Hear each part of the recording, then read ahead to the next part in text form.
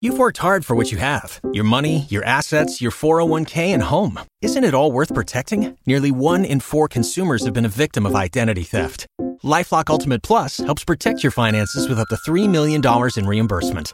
LifeLock alerts you to identity threats you might miss. And if your identity is stolen, your dedicated U.S.-based restoration specialist will work to fix it. Let LifeLock help protect what you've worked so hard for. Save 25% off your first year on LifeLock Ultimate Plus at LifeLock.com/aware. Terms apply. Mean Old Line Media presents the Olivia Fox Podcast. Welcome to the Olivia Fox Podcast. We appreciate you all so much for tuning in each and every week. Remember, we have brand new episodes every Thursday. You can find us on TuneIn, Google, Apple, iHeart, Spotify, Amazon Music, wherever you get your favorite podcast, you can find the Olivia Fox Podcast. Well, today, ladies and gentlemen, we have an incredible, phenomenal, there's just so many accolades for this guest. And I'll keep honest. We had originally had him scheduled a couple weeks ago, but he ended up having something come up at the last minute. So I was like keeping my fingers crossed that we'd be able to get you back on the schedule. And so I thank you so much for that. Welcome to the Olivia Fox Podcast, Dr. Hassan Tetteh. You have so many accolades, in the U.S. Navy, a surgeon, a public speaker, a keynote speaker, a motivator. Thank you so much for joining us on the Olivia Fox Podcast. How are you? Good. I am doing well. Thank you for the kind introduction. It's a pleasure to be here. I have done my research, and one thing that I checked out on YouTube because I found it very interesting. When I was told about you by mutual friends, I was very excited to get you on the show. One, because I am a kidney transplant recipient, and I know how important firsthand organ donation is. And then when I found out that you were this incredible heart surgeon, thoracic surgeon, and watching the video, A Day in the Life, and seeing everything that you do with your career, your personal life, and the messages that you spread to those who need to hear your message. I'm just so pleased that you're here. One thing that I did want to hit upon as we begin and get into this incredible interview is your near-death experience. When I watched a couple of interviews on you, you shared with us about a near-death experience you had when you were an undergrad. Would you like to, kind of share a little bit about that and how that impacted your choices as to where you are now? Yes, that's a good question. A very good segue, I think, that gives them insight into much of what has, I think, guided and probably directed my career. So as you mentioned, I was an undergrad. I was actually a junior. I was fortunate to be invited to interview for medical school. I was a pre-med major in undergrad in biochemistry, and I had the fortune of being granted an interview at Johns Hopkins in Baltimore. I was in upstate New York at the time, and I flew down to Baltimore, and on the way to the city of Baltimore on the aircraft, I was sitting next to a woman who had a very productive cough, is how I would describe it. This was well before the pandemic. So before, those days, people coughing and sneezing, no one paid too much attention to it. You just kind of kept going, right? Well, she sat next to me throughout the whole flight. She was very pleasant, nice woman. We had a bit of a conversation. I recall that being very important, though, because after going down to Baltimore, interviewing, and then subsequently coming back to campus, I would say about 4 to 5 days later, just about a week later, I had developed a fever and somewhat of very symptoms, and I was deathly ill, very sick. More than I'd ever experienced before. And I had this very unforgettable headache and stiff neck. And, saying all these things now, if knowing what I know now, it'd be like, oh my gosh, this is really serious. But I thought, as an undergrad, student, I just went to the college infirmary, was seen by some folks there who thought that I had a stomach flu. They gave me some medicine, which turned out to be probably, a bit life-saving in retrospect.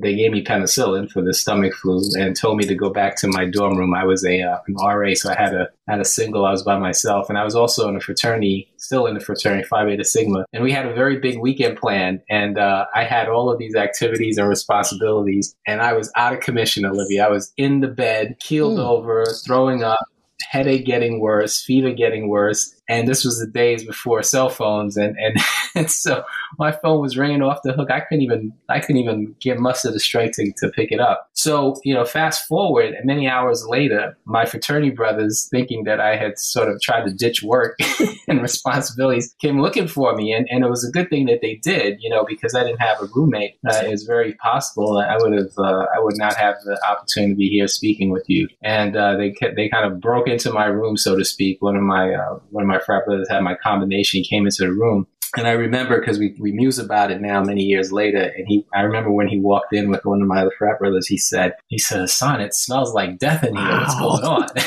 and I was out of it, Olivia, and they rightfully and very astutely said something's not right. Let's take him to the hospital. They literally carried me out of the dorm room, kind of ushered me into a vehicle, and fortunately there was a hospital nearby, not too far off campus, and drove me in.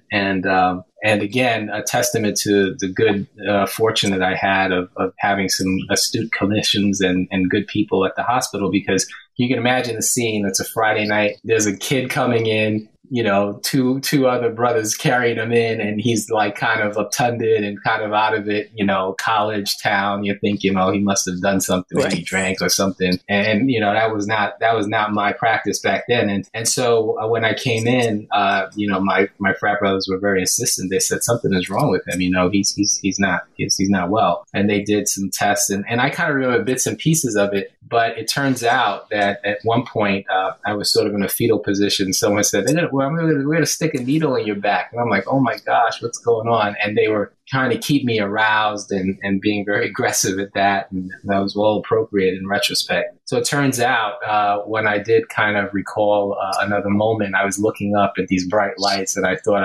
I had seen the moment. My moment had come. I had gone beyond the pearly gates.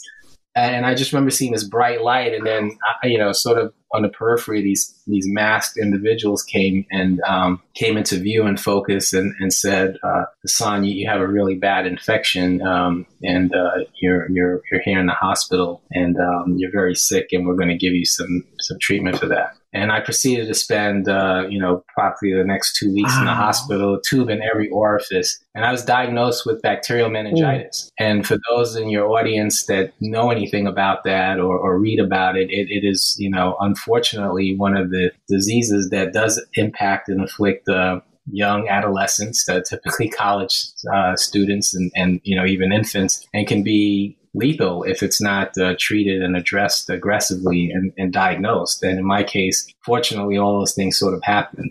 So by the grace of God, I am here with you talking. And my near-death experience, I will say, has definitely informed much of my life. I remember sort of emerging from that ordeal, in a very different and sort of impacted way, positively impacted, obviously, because I'm very grateful I was alive. And there were moments that I remember in the hospital, certainly when my mom had come up to be at my bedside, and my friends and visitors that came to see me, although I was in isolation, so they couldn't right. come, into the room. So yeah, I knew about quarantine well before quarantine became involved, because I was sort of in quarantine, so to speak. But I remember this moment, and this was really important because the physician that took care of me in the emergency room, and it's even to this day I recall how pivotal that was and how touching it was, but also how important it was for me in my career. He had learned from my fraternity brothers that I was in fact, not only a college student, but I was actually,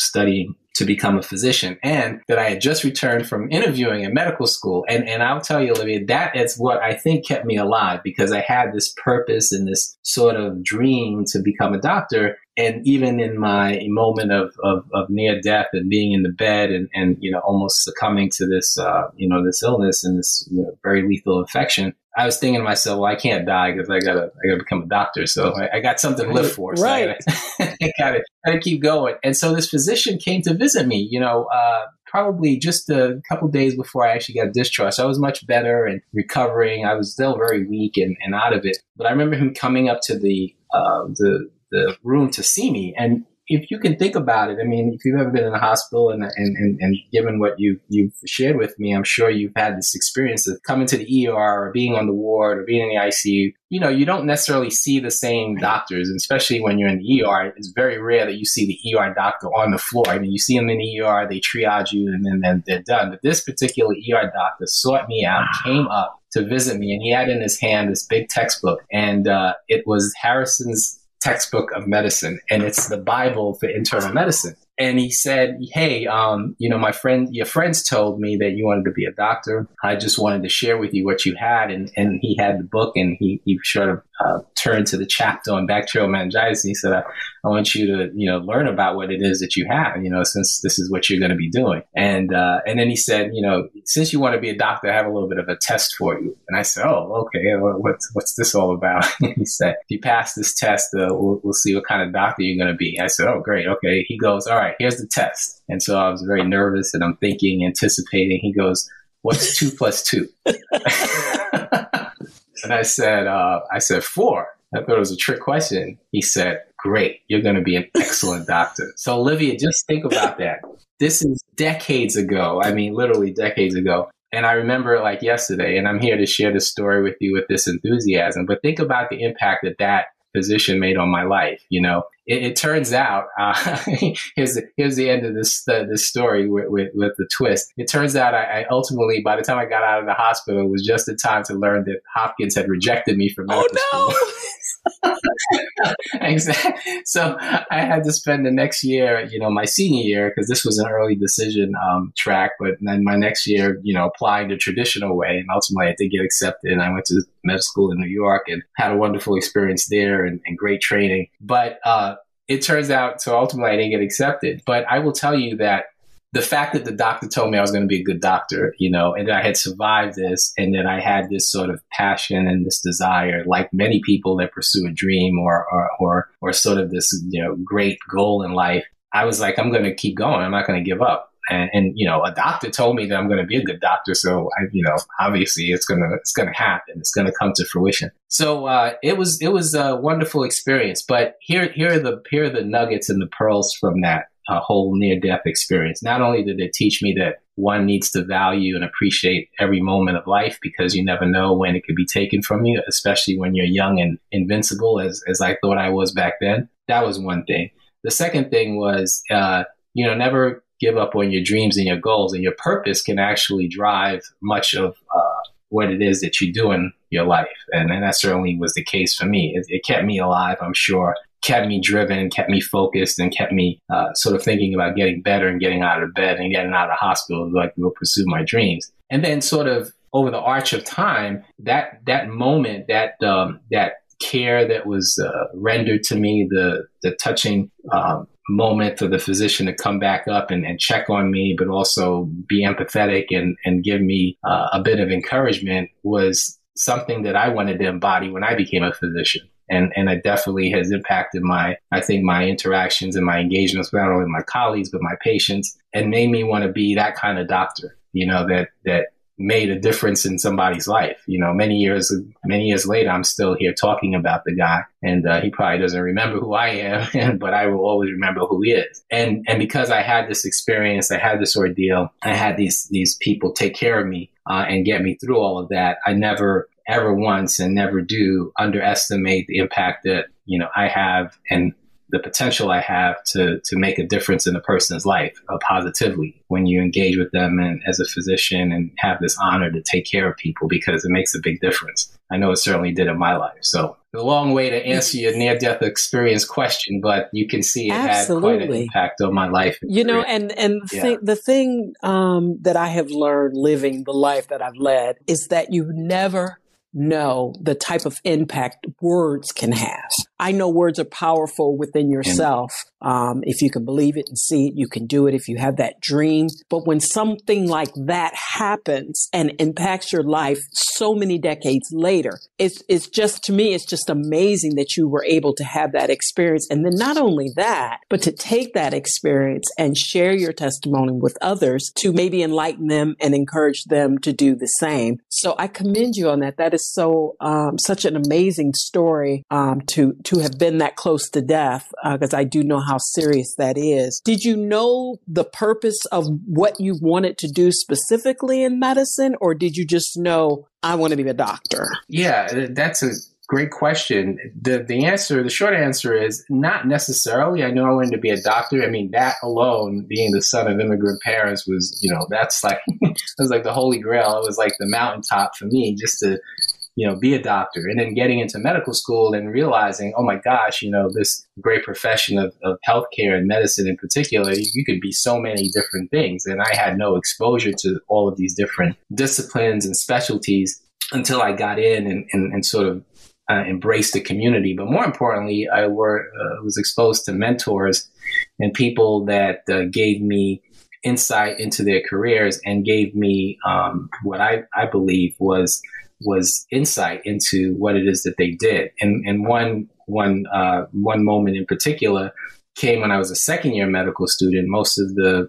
African-American students in my class, in my cohort, were encouraged to go into primary care because they said, well, we need primary care physicians in the community. And so I said, all right, well, I knew a primary care doctor. And when I grew up, I said that would be a nice thing to do. But in my second year of medical school, in fact, I just shared this story on another podcast, actually, and I still keep in touch with this individual. He came to speak to the students, and he came to speak in the capacity of a physician, sort of giving us some perspectives on the career of healthcare, not necessarily in his specialty, but he was introduced as a surgeon, and he was African-American. He looked like me. And I said to myself, wow, I've never seen one of those.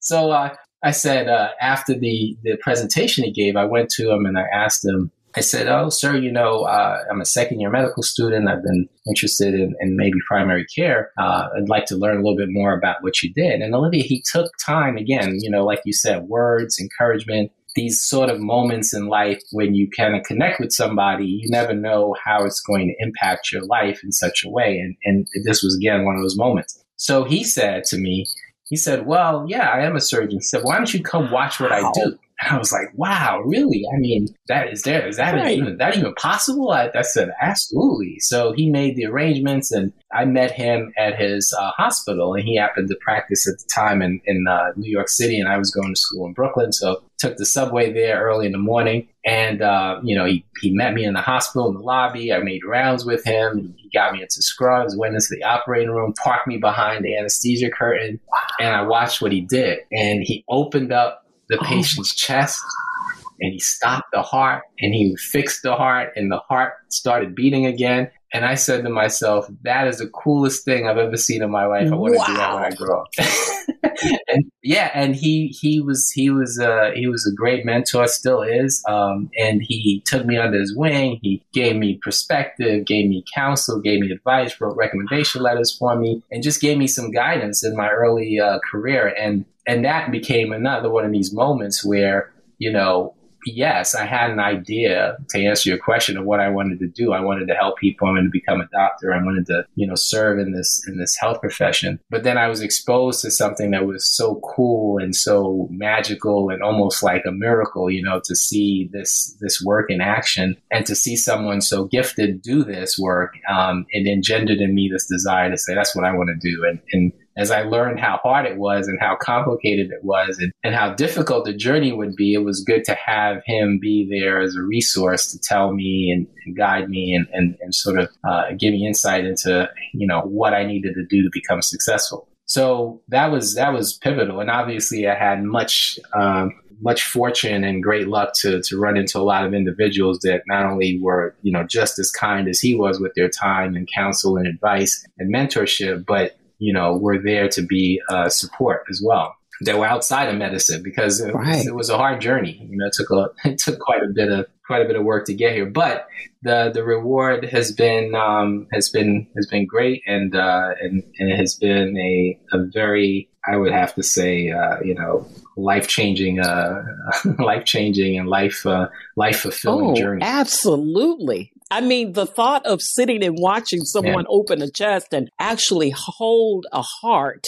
stop it, and then put it. I mean, was your mind blown? I mean, My mind was blown. It still is blown, even now, many years later, after many of those kinds of procedures. And if I ever have an opportunity, which I have had on numerous occasions, to share my work with others, I've tried to do that, because I remember how much of an impact it made for me. In some of the hospitals I work at, they have actual programs where they have a very structured sort of curriculum where they can bring people in. They have an observation sort of room where you can see surgery firsthand, and we can come and explain the things that we're doing. And I could see the sort of the eyes light up, and sort of these questions and this wonder sort of kind of stirring in people's minds as they start thinking about the possibilities and what it is that they may want to do someday. So I know that these experiences and these exposures that you can get to certain things can make a big difference in one's life, at any stage of life, actually. So definitely when you're impressionable and young and you're still sort of finding your way, it's good to have these kinds of experiences. So if I have an opportunity to share that with people, I try to do that, because I know how much of a difference it made on me. Are you able to see greatness in young people that are pursuing what you've done with your life? I mean, is it something that you have an eye for, where you have an eye for talent when it comes to medicine? That's a good question. I think there's greatness in everyone. It's a matter of having the patience and having the sensitivity and quite frankly, the emotional intelligence to sort of appreciate what that one's individual greatness is. You may not have it come out right away on the first encounter, and you may incorrectly sometimes pass judgment on people and say, oh, this person doesn't seem very, sophisticated, smart, intelligent, whatever it is, you name the adjective. And you can falsely sometimes think that someone is brilliant, when in fact there may not be a lot of depth there. So I think what's important, and the onus on all of us as human beings, as individuals, is to have the capacity, I think is a good word, have the capacity to want to learn about an individual and appreciate who that person is. And that may take some time, but I think if you do that, you'll start to discover and find that there's, individual brilliance in everyone. It just depends on how that comes out and how you appreciate it. And that comes out through just, being empathetic and listening at times, and also just being receptive to what it is that person has to say. But in the sort of confines of the academic world, when we have medical students and we have the doctor, and we have this relationship of imparting knowledge to students, it never ceases to amaze me how talented and how intelligent and really how hungry some of the students are for knowledge. And many of my colleagues have said in my generation that if they were trying to get into medical school, when I was trying to get in, they would have never got in. I say the same thing now when I think about some of the kids that are coming through. I say kids, I shouldn't call them kids, but young adults that are seeking these professions. I mean, you look at their grades, you look at their extracurricular activities, they're doing all these things. You're like, oh my gosh, these people are like superhuman. There's no way we would have had enough time to do all these things when I was their age. So yeah, they're very impressive individuals, and obviously they have a lot more tools, and some things are easier. Obviously, have Google. We had to walk through the Dewey. What is it? The Dewey Decimal System. Right. The Dewey Decimal System. Yeah, I shared that at a talk one time. They looked at me like I was crazy. They're like, "What is that?" I was like, "Well, that's how we had to find a book." Believe it or not, we didn't have this thing called Google. But nonetheless, Olivia, I think it's just a generational thing. I think all generations and in every profession, people have mused about how much more sophisticated and advanced things are, and how much more you have to know about any topic these days as opposed to in the past. Fortunately, we have a lot more tools and resources at our disposal. And I think the young people that are entering these professions, whether it be medicine, finance, computer science, etc., they have a lot at their disposal. And I think the future is bright, at least for many of the people that I've run into. Now, you, of course, heart surgeon, holding a human heartbeat in your hand. I'm just, that just to think about that, it's just, I watch a lot of medical. I'm kind of like a super fan of yours. I'm telling you, I'm trying to be cool, but just the fact, pull it together, Olivia. Okay. Bring it back. Okay. So my question to you is, I guess, being a heart thoracic surgeon, and I know that you were in the Navy, so you obviously worked as a surgeon, trauma surgeon in combat. Now, would you say that prepared you to be where you are now or part of your path? What was your experience with that? I have a very good friend who is an anesthesiologist, but he also went the Navy route, and just like you was combat was into that. So tell me how that played in your life in terms of your pathway and your journey. Another really good question. In every way, it has played a role. I joined the Navy after I graduated medical school, which is a bit non-traditional for most medical people. A lot of people come in and then have the medical school, either paid for, or they go through the military medical school, curriculum and then go through training afterward in the military. But I came in after I graduated med school, and then I did my residency and my fellowship. And my very first duty assignment was on an aircraft carrier, and I was a ship surgeon. This is before I did my training in thoracic surgery. So I was a general surgeon on an aircraft carrier. I spent 2 years on the ship. And I remember when they gave me the assignment, I told my specialty leader, my supervisor at the time, I said, well, I appreciate the assignment, sir, but with all due respect, I didn't join the Navy to go on a ship. And nonetheless, I found myself on this aircraft carrier, the ship, 4.5 acres of sovereign U.S. territory, projecting power around the world. And I went around the world on an all-around-the-world cruise and spent some time in the Persian Gulf supporting, our operations there. And as ship surgeon, I was the only surgeon on board this vessel with 6,000 sailors. And it was quite an experience, especially coming right out of training. But it was very formative for me. So, the short answer to your question is every experience in the military, whether it was deployed on an aircraft carrier, deployed in combat operations in Afghanistan in the desert, special ops assignments in various parts of the country, doing administrative work in the Navy Medicine headquarters or in the Pentagon in my last job. They've all been formative, and they've all been contributory to my practice of medicine, sort of my worldview on things, and also my perspective on individuals and healthcare in general. The military has always had, and I like to share this with my civilian colleagues, has always been sort of the vanguard of a lot of advances. And a lot of people don't know that. It is one of the consequences, I wouldn't call it a benefit necessarily, but just one of the things that happens when we are forced in many occasions, as we have been in all of our different campaigns, to adapt, to help individuals that are critically wounded and ill. It was actually the Continental Congress, the Continental Army in Washington's era, General Washington's era, that came up with this concept of mass inoculation and vaccines. That was where it started for smallpox. They had this procedure where they would take people that were infected with smallpox and do something called varicalization, which is taking some of the pustule and then actually inoculating someone with it so that they would develop an immunity to a small amount and a small exposure of it. That turned out to be a very critical practice for us because the British were succumbing more so to disease than they were to the actual bullets. It's always been said in many different historical references that bacteria kills more people in combat than bullets because of infection and things like that. So that was one advance that was promulgated from the military. The other thing was blood banking. We think about all of the the advances we've had in trauma, doing surgery. Blood banking was something that was pioneered in the Army, and that made that technology possible, with the work that they did in that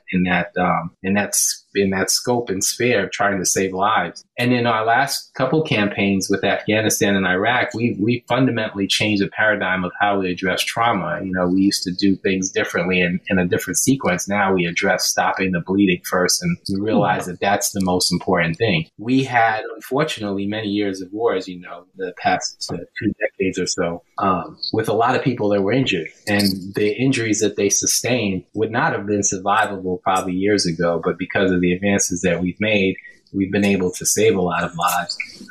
And that knowledge, that information, that sort of technical transfer of information and care has been, given over to the civilian side. And that's helped advance some of the trauma care that we do right now. So the military fundamentally has always had a big role in advancing healthcare in general. And for me, I've taken the practical experiences that I've had, I've applied them to my civilian practice. And it's given me a perspective that I think has been unmatched. And I think many of my colleagues that have served in the military, particularly in the medical capacity, will always say that serving in the military has helped their practice in the civilian world and has always helped them to be better doctors because of just the things that we were exposed to that you just would not have had an exposure or an experience if you had just had an entire civilian career. I'm just thinking about everything that you're saying and absorbed it. When you interview someone, you're not supposed to get into and you're supposed to keep it moving, but I'm listening so hard to what you're saying,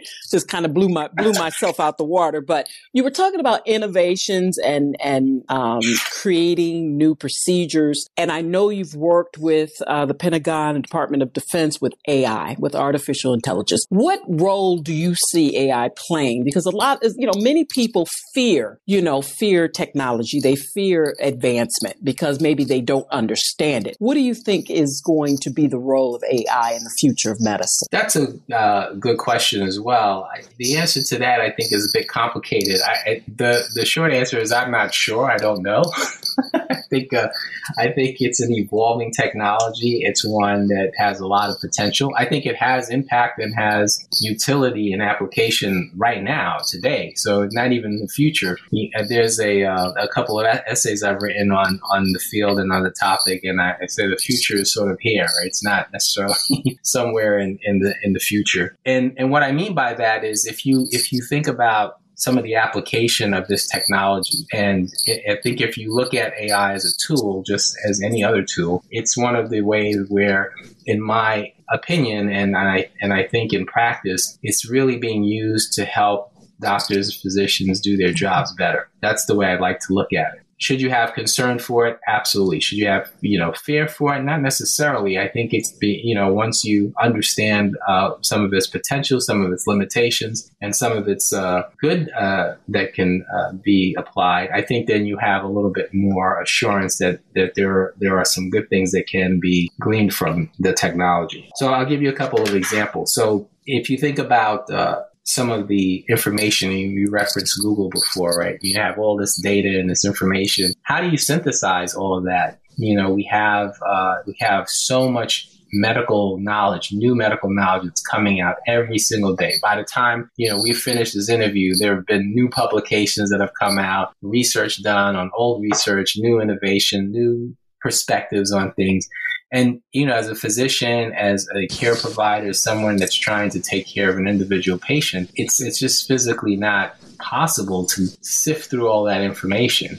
But if you have a tool that can help you with the stratification and sort of the structure of that information and can help you synthesize it so that it can give you insight into a particular question or topic, then that's a good thing, I would argue. And that's one of the applications I think will potentially continue to be of great benefit to us in healthcare. As far as some of the practical things where we've seen the application provide a great benefit, I think, and some good utility, feels like radiology, where you can use computer vision and you can use the algorithms and the development of structured information that has been used to train models to detect abnormalities in imaging. So CT scans and things like that, where, the human eye can't detect something, but down to the pixel level, a computer can, and can say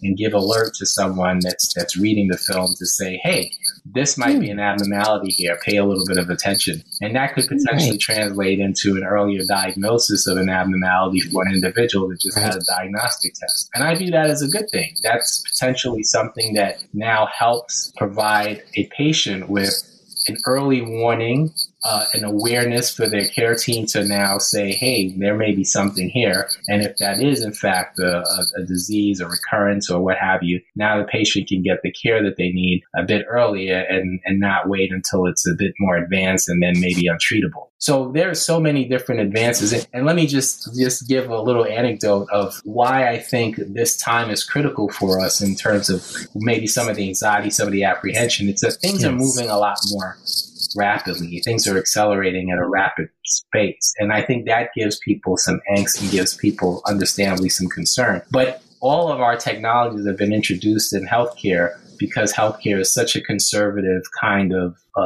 discipline, rightfully so, because lives are at stake. We don't introduce new medicines just willy-nilly. We test it, we evaluate, we do kinds of lots of studies on these things, even procedures for that matter. When technologies are introduced, they often take a long time to get adopted. And I think in AI's case, it's going to happen a little bit faster, but that's just a consequence of just the way the world is moving. But for example, the stethoscope, this thing that's so symbolic of healthcare, right? You see a stethoscope, everyone knows what it does, everyone appreciates it.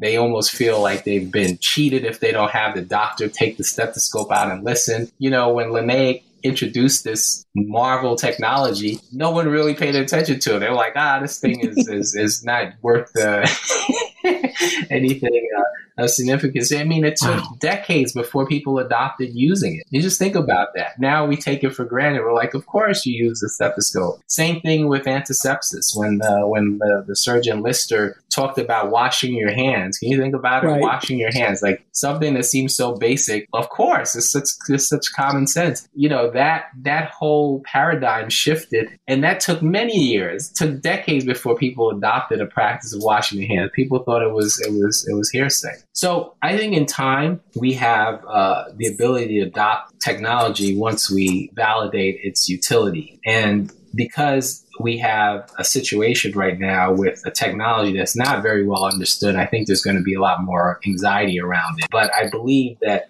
we have at least the processes in place right now to sort of keep the health and safety of the patient sort of at the forefront. At least I'd like to think so.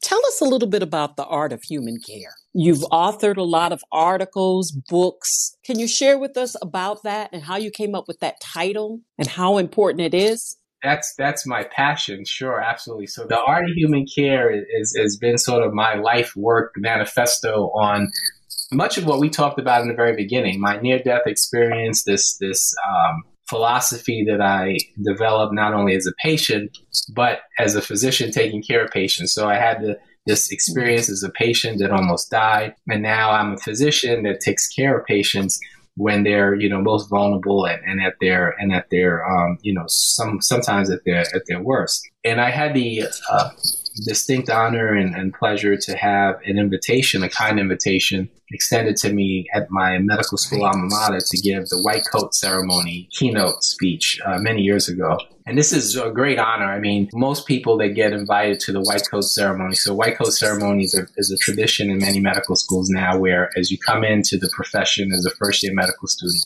you get your white coat, you get the short white coat, you get to put it on. It's sort of like the community welcoming you into the great profession of healthcare, into your practice, into this noble profession. And at the ceremony, not only you get the coat, but you usually get words of inspiration and encouragement from some physician that has a perspective that may be of value to you. And so to get invited to inspire these students and the next generation of health professionals was a great honor. And I really thought a lot about what it is that I could tell these students are, the next generation that would inspire them, especially at a time when, healthcare is very challenging. And this is before the pandemic. So now even more so, when you think about all the burnout and the things that have been, plaguing people in the health professions recently. But it's tough work to get through medical school, to devote your time and study and sacrifice so much all these years for arguably not a lot of compensation, and to do so and to do it, in a way that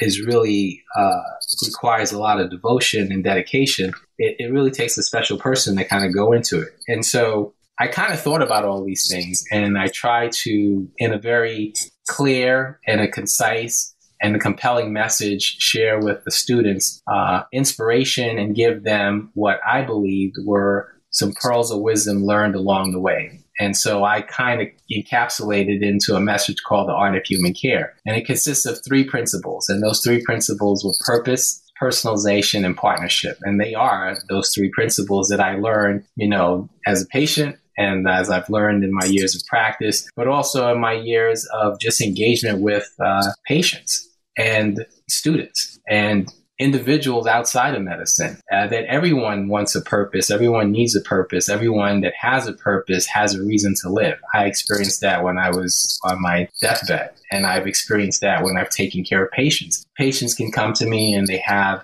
a illness and they have a condition or they have a problem. And if they have a purpose and they have a desire to live, it's almost, insurmountable what they can almost get through anything insurmountable to get to that purpose, whether it's to see their grandkids graduate from school or to, go on a cruise or whatever it is. You can see they sort of rally around this purpose that they have to spend time with loved ones. And I really believe that that's an important thing. So I try critically to ask questions of patients to try and discover what their purpose is and help them focus on that, because I think that helps a lot and goes a long way in their journey. And personalization is very important too, because I've had patients that there is no cookie cutter generic way of taking care of all patients. All patients with heart disease, are not going to all benefit from, one way of treatment. Vice versa, people are not all going to need the same operation or do well with the same operation. So personalization is very important in healthcare because every person is a unique individual. They have unique circumstances. They have unique social constructs. They have unique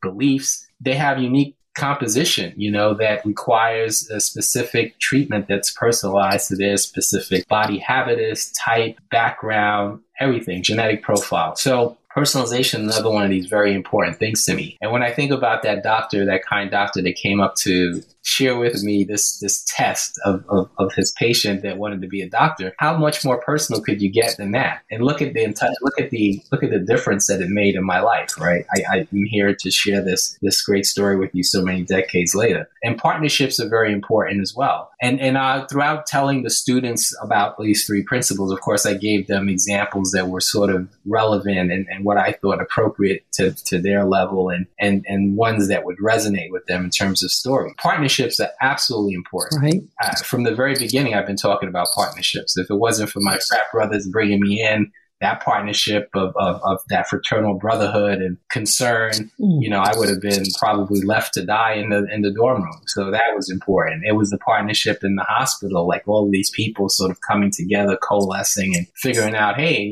maybe this isn't just the typical Friday night, kid. It's something more serious. And the partnership to get me through rehab and get me out of the hospital, all those people that I could think of that were helping along the way. Our partnership that we're having right now, we're having this fellowship, we're having this conversation. Hopefully it'll touch someone, inspire someone, give someone some information and some insight into something that they have been struggling with or something that they want to learn more about and inspire them to do some great things. Maybe rediscover, realize, and maybe repurpose their own purpose or find their purpose. So partnerships are really important. And if you think about healthcare in general, and I talked about, my military experience and combat and all of these other, technologies that we've advanced, all of those were the result of partnership, people working together. All these great things that have happened have been the result of people coming together around a mission, around a goal, and sort of rallying together to make something come out of nothing and innovation. So those are the three principles that I tried to impart to them, and I encapsulated in this theory, this philosophy of the art of human care. Because I said to them,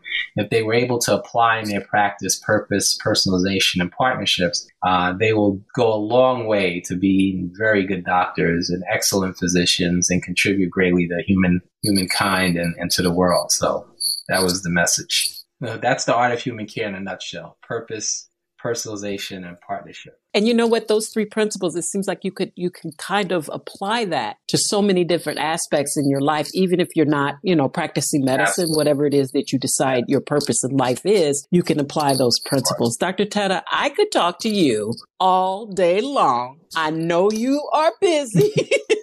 And I know you've got a lot going on, but I have so enjoyed this conversation. I really have. I'm inspired by you. I appreciate you sharing your story and how your journey has taken you to where you are now. And I just really appreciate you and everything that you've done in your life. Thank you for your service. Thank you so much for making the time to accommodate me here on the Olivia Fox Podcast. Oh, and thank you for the gracious invitation and for the flexibility to come back. I really appreciate it. Thank you so much. Maybe we'll talk again on another show during, maybe, heart donations or talking about heart disease. There's so many things that I wanted to touch upon tonight, but I know you've got limited time. So we'll have to have you back to talk about more things. Okay. I appreciate it. Well, that's going to do it for the Olivia Fox Show. I hope you have enjoyed this episode. Please tell a friend to tell a friend the Olivia Fox Podcast. Wherever you get your podcasts, find me. We'll talk to you again soon.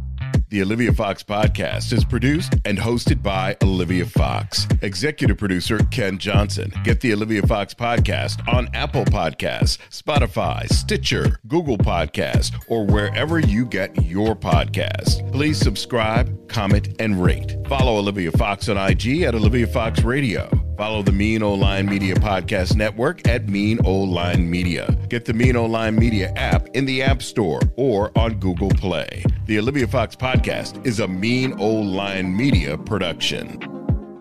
You've worked hard for what you have. Your money, your assets, your 401k, and home. Isn't it all worth protecting? Nearly 1 in 4 consumers have been a victim of identity theft. LifeLock Ultimate Plus helps protect your finances with up to $3 million in reimbursement. LifeLock alerts you to identity threats you might miss. And if your identity is stolen, your dedicated U.S.-based restoration specialist will work to fix it. Let LifeLock help protect what you've worked so hard for. Save 25% off your first year on LifeLock Ultimate Plus at LifeLock.com/aware. Terms apply.